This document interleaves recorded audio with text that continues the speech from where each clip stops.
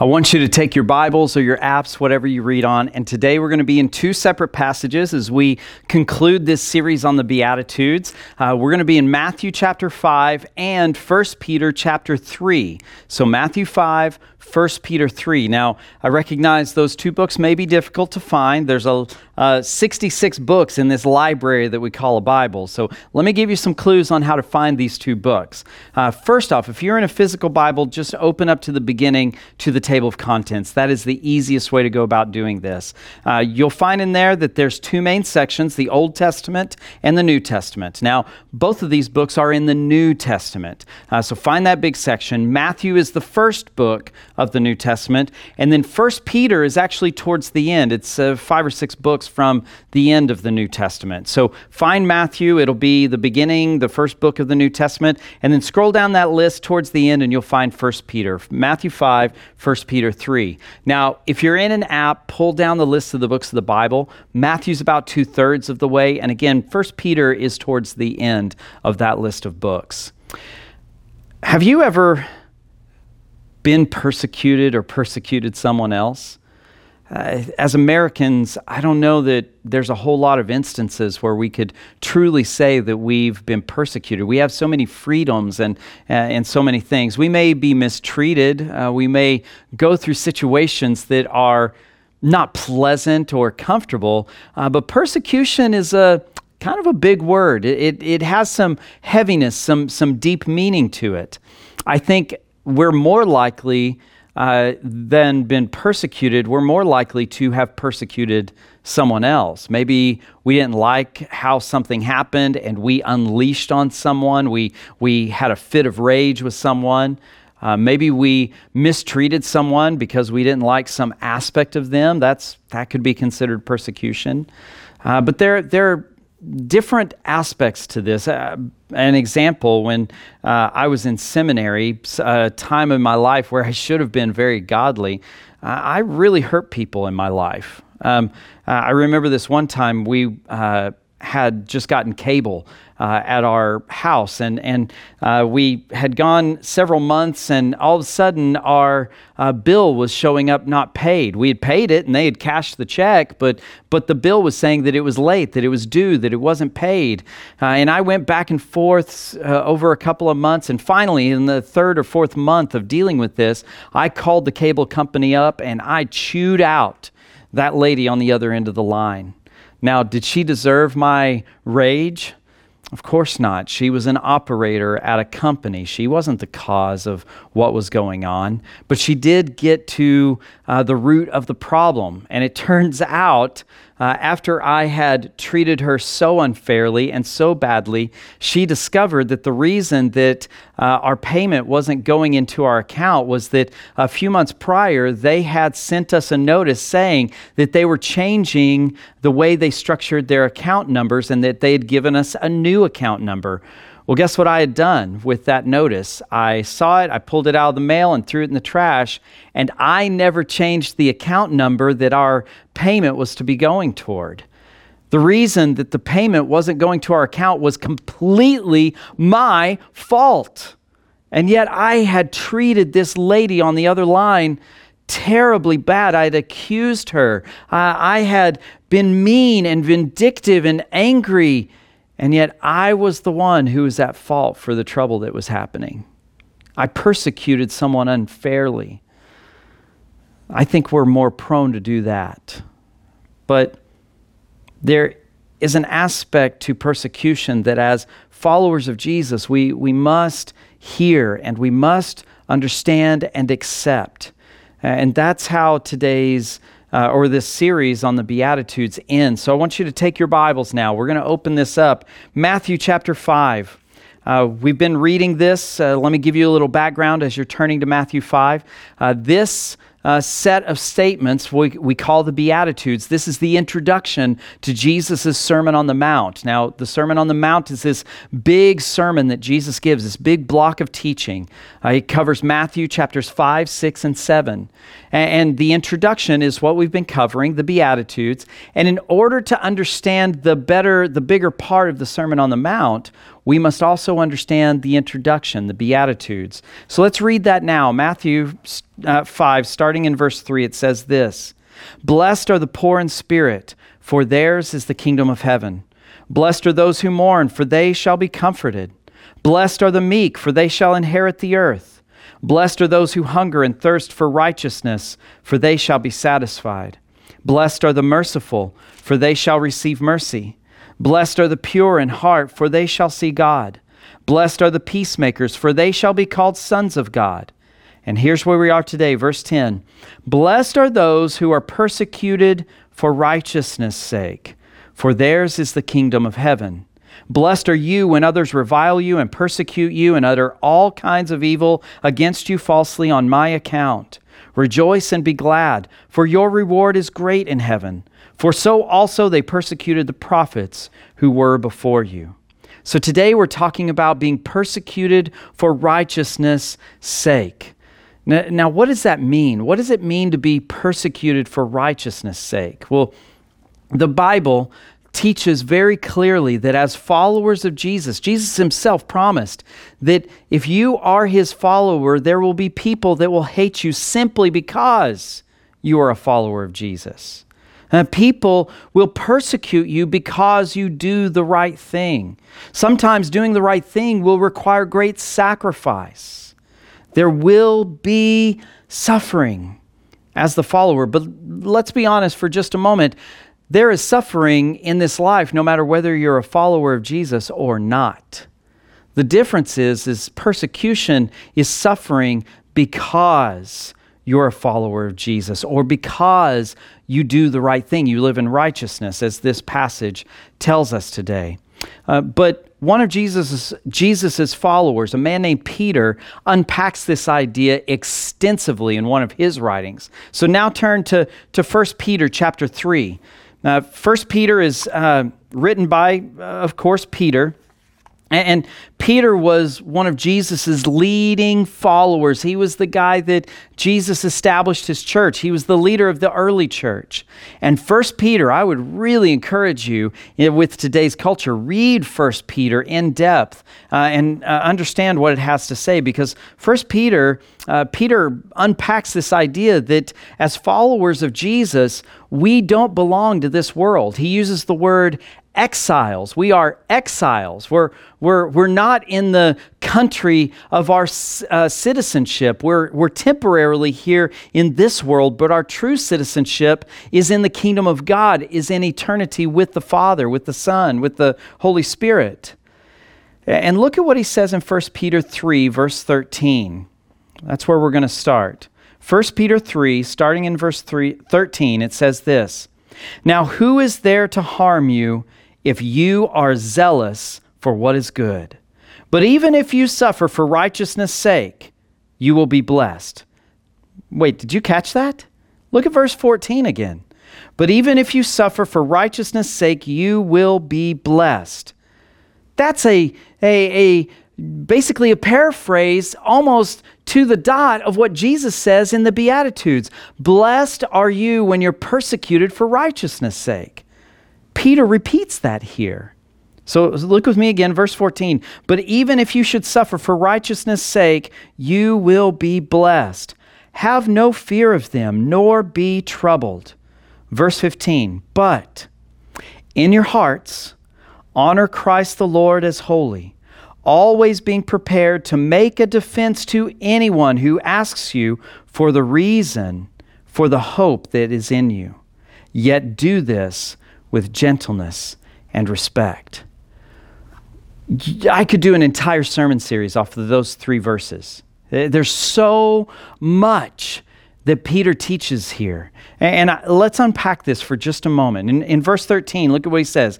"Now who is there to harm you if you are zealous for what is good?" He's basically saying, who should we fear?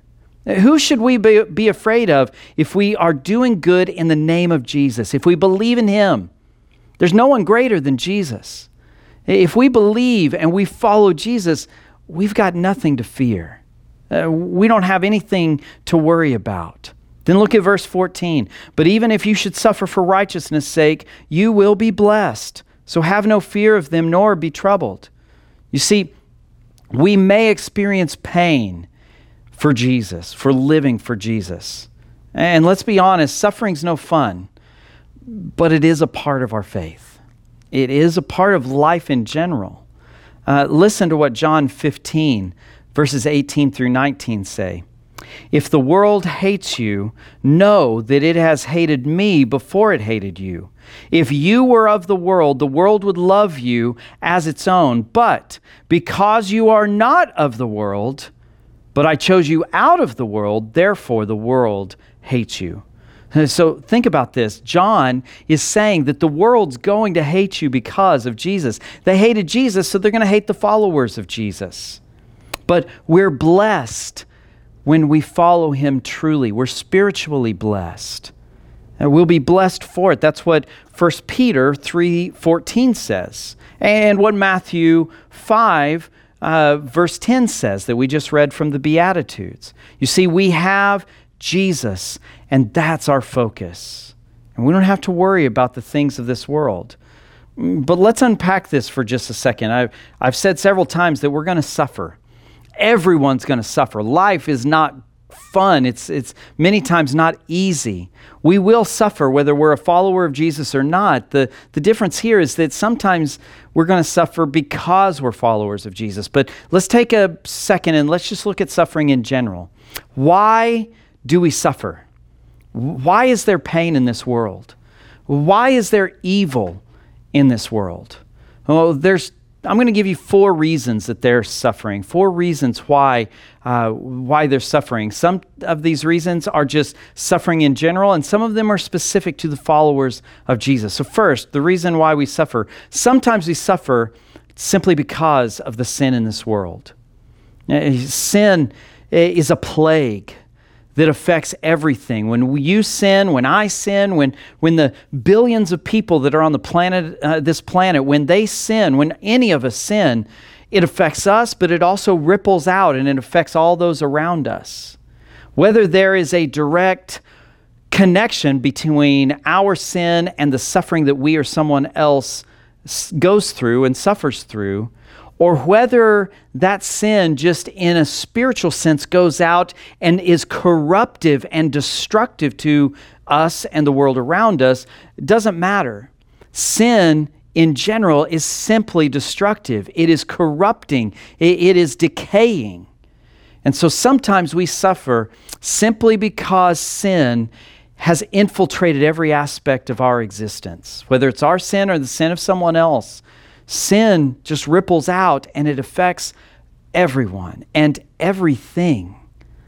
So sometimes we suffer simply because there is sin in the world. And that applies to everyone, whether they're a follower of Jesus or not.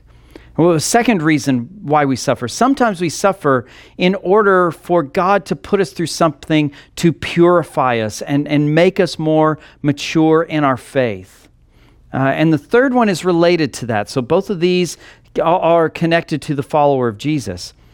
The third reason, recognize the second one was to purify us or make us more mature. Sometimes the third reason that we suffer is to test our faith. Listen to James, book of James, chapter 1, verses 2 through 4. It says this: "Count it all joy, my brothers, when you meet trials of various kinds." So James is telling us to rejoice when we suffer. Count it all joy when we suffer. He continues, "For you know that the testing of your faith produces steadfastness." It creates endurance in us. "And let that steadfastness have its full effect, that you may be perfect and complete, lacking nothing." You see, sometimes suffering is not because of sin. And it's not just to purify us and make us better. Sometimes it's literally a test to make us a better follower of Jesus. It's to strengthen our faith. Let me give you an illustration that may help us unpack this concept of these two reasons why we suffer. Think back to when you were at school, or maybe you're in school now or about to start classes in the fall. Think about school. Let's say hypothetically that you start school in August or September and you've got a class that you absolutely have no interest in taking, but you have to take it. And so you don't want to be there. You don't want to take the class. You're not interested in the subject, but you have to go anyways. And so you show up on your first day of class. You sit down at your desk, and the professor walks in, and he stands at the front of the room, and he says this. He says, "This class will not be graded at all. You don't have to attend this class at all to pass. You don't have to do any homework in this class in order to pass. And you don't have to take a single test. Everyone in this class is going to pass. They're going to receive an A, whether you attend, do the homework, or take any of the tests. There will be attendance, there will be homework, there will be tests, but you don't have to do any of that to pass the class." Now, let me ask you a question. Mind you, this is a class you don't want to take. You have no interest in. You're begrudgingly taking it. You're being forced to do so. If that was the scenario, if you were guaranteed to get an A in that class, but you didn't have to show up or do any of the work, would you take the time to learn anything about that class and its subject? Some of you may be saying, "Well, yeah, I would." I think you're probably a liar. I'll be honest. If you had to take a class that you didn't want to take, and you walked in, the professor said, "You don't have to stay, you don't have to do homework or take a test, I'm going to give you all A's," you would not do any of the work. You would not learn that subject. And I'll take this analogy a step further. We are, by nature, lazy creatures. Our sin has made us that way. We are innately lazy. We cut corners. We do things the fast way so that we can just get it done. And so the same is true with our faith. I'm going to be honest with you. Many of us push ourselves. We work towards our faith. We read our Bibles. We pray. But we probably don't do it hard enough. And sometimes we need a test. You see, in that class analogy that I gave you, that scenario, that hypothetical that I gave you, if you didn't have to do any of that, you wouldn't learn the topics, you wouldn't take the test, you wouldn't do the homework, you wouldn't probably even attend the class. You wouldn't do any of it. So sometimes with our faith, we need tests in order to push us. Suffering is the way that God pushes us. It's the testing that God puts us through so that we will learn what we ourselves wouldn't learn on our own. Without those tests, without that suffering, most of us would never mature and never become effective for Jesus. So, why do we suffer? First and most general is we suffer simply because sin has infiltrated and infected everything around us. Sin destroys and decays everything. And so sometimes we suffer simply because sin is in the world. Secondly, sometimes we suffer to purify us and make us more mature. And related to that, sometimes we suffer in order to test our faith and grow our faith. And lastly, sometimes we suffer so that we can show others the hope of Jesus. And that's what 1 Peter 3 is talking about. That's what he's saying. And let me just take a moment here. Maybe you're suffering. Maybe you're struggling. Maybe you're going through something really difficult right now. And maybe this idea of having hope in the midst of your suffering is something that appeals to you. Maybe it's sparking an interest in your mind and your heart. And let me say this, Jesus loves you. He loves you so much that he came, he lived a sinless life, he died on a cross to forgive you and bring you hope. And 3 days after he died on that cross, he rose from the grave. He loves you that much. And he wants you to be saved from your sins. You see, your sins ultimately will send you to a place of eternal punishment. But if you believe in Jesus and commit your life to him, instead of that eternal punishment, you can have eternal life with Jesus. And if you want to know more about that, if you want to know what it means to believe and commit your life to Him, if you've got questions, maybe you've got some doubts about some of the things that we have been talking about or that you've heard about believing in Jesus. If you've got questions, if you want to know more, if you're ready to take your next step in your journey with Jesus, I want you to do something.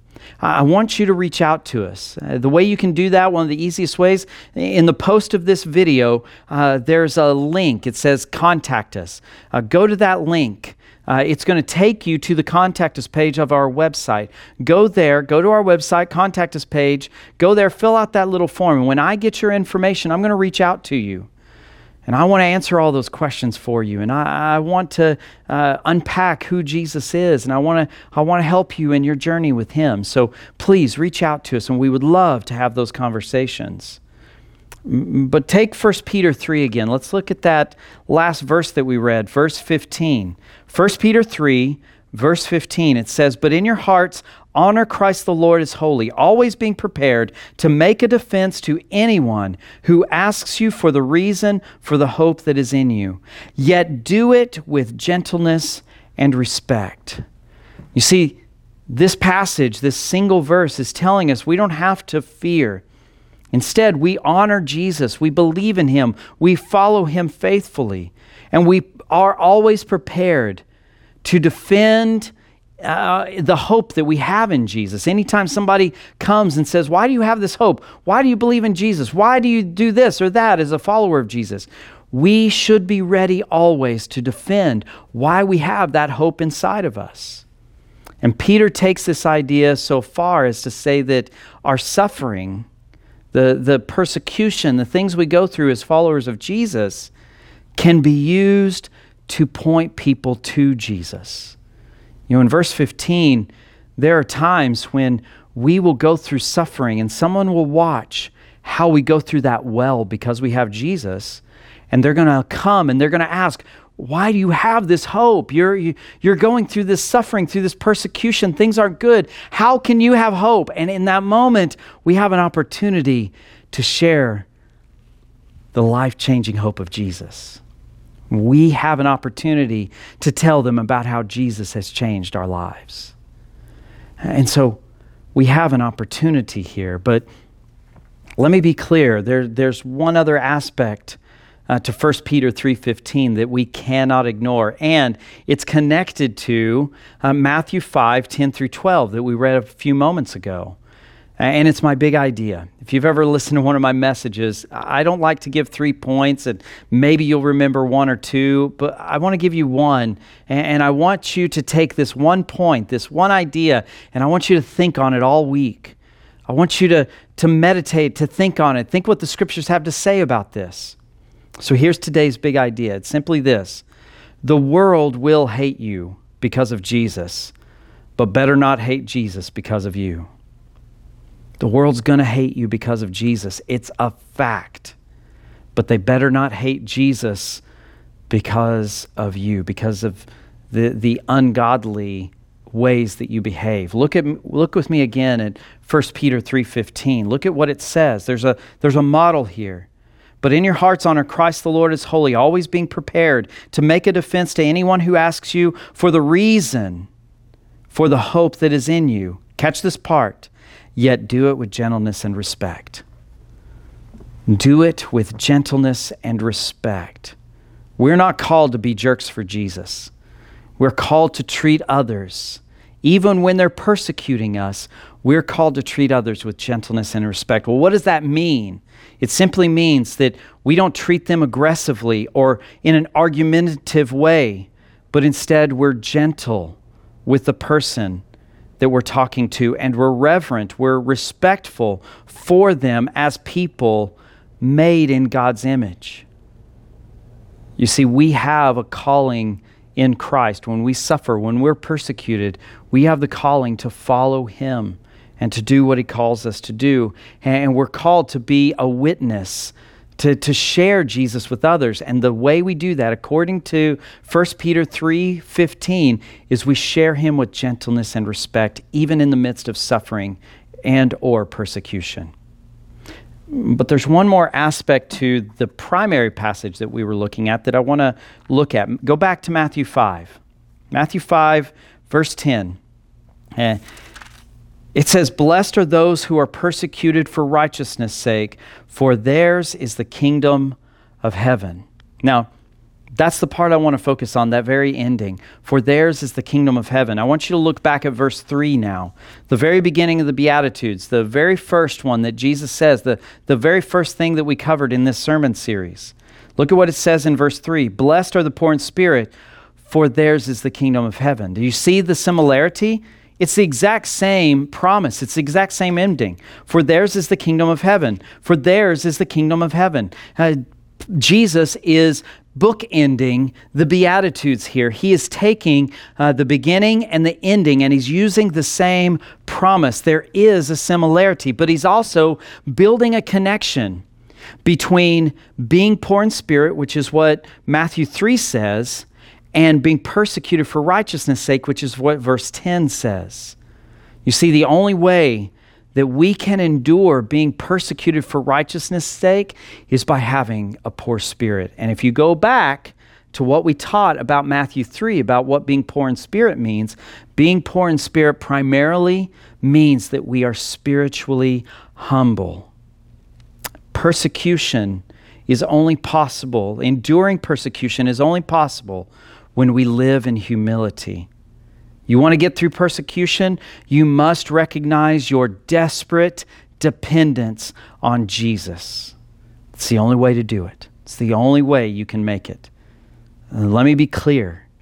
Persecution will come. And if it's not coming, if you're never being pushed or persecuted because of your faith, maybe you need to evaluate whether or not you're living for Jesus or not. But persecution will come.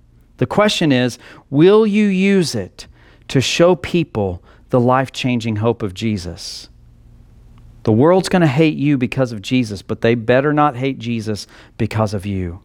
Will the way you live your life in humility through persecution and suffering, through the testimony, the hope that you have in Jesus, will that point people to Jesus by the way you treat them and talk to them with gentleness and respect? Join me in prayer. Almighty God, we thank you so much for today. Lord, we thank you for these Beatitudes, for these statements that tell us how we're to be blessed and that introduces us to the Sermon on the Mount, the teaching that Jesus gives us.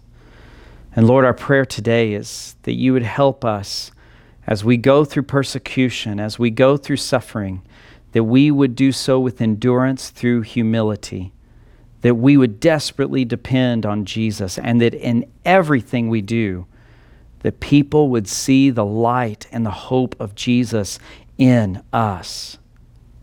They may hate us, but Lord, let us never allow ourselves and our actions to cause them to hate you. So Lord, use us in a powerful way to lead every generation to the life-changing hope of Jesus. Lord, we thank you. We praise you, and we lift all of this in Jesus' name. Amen.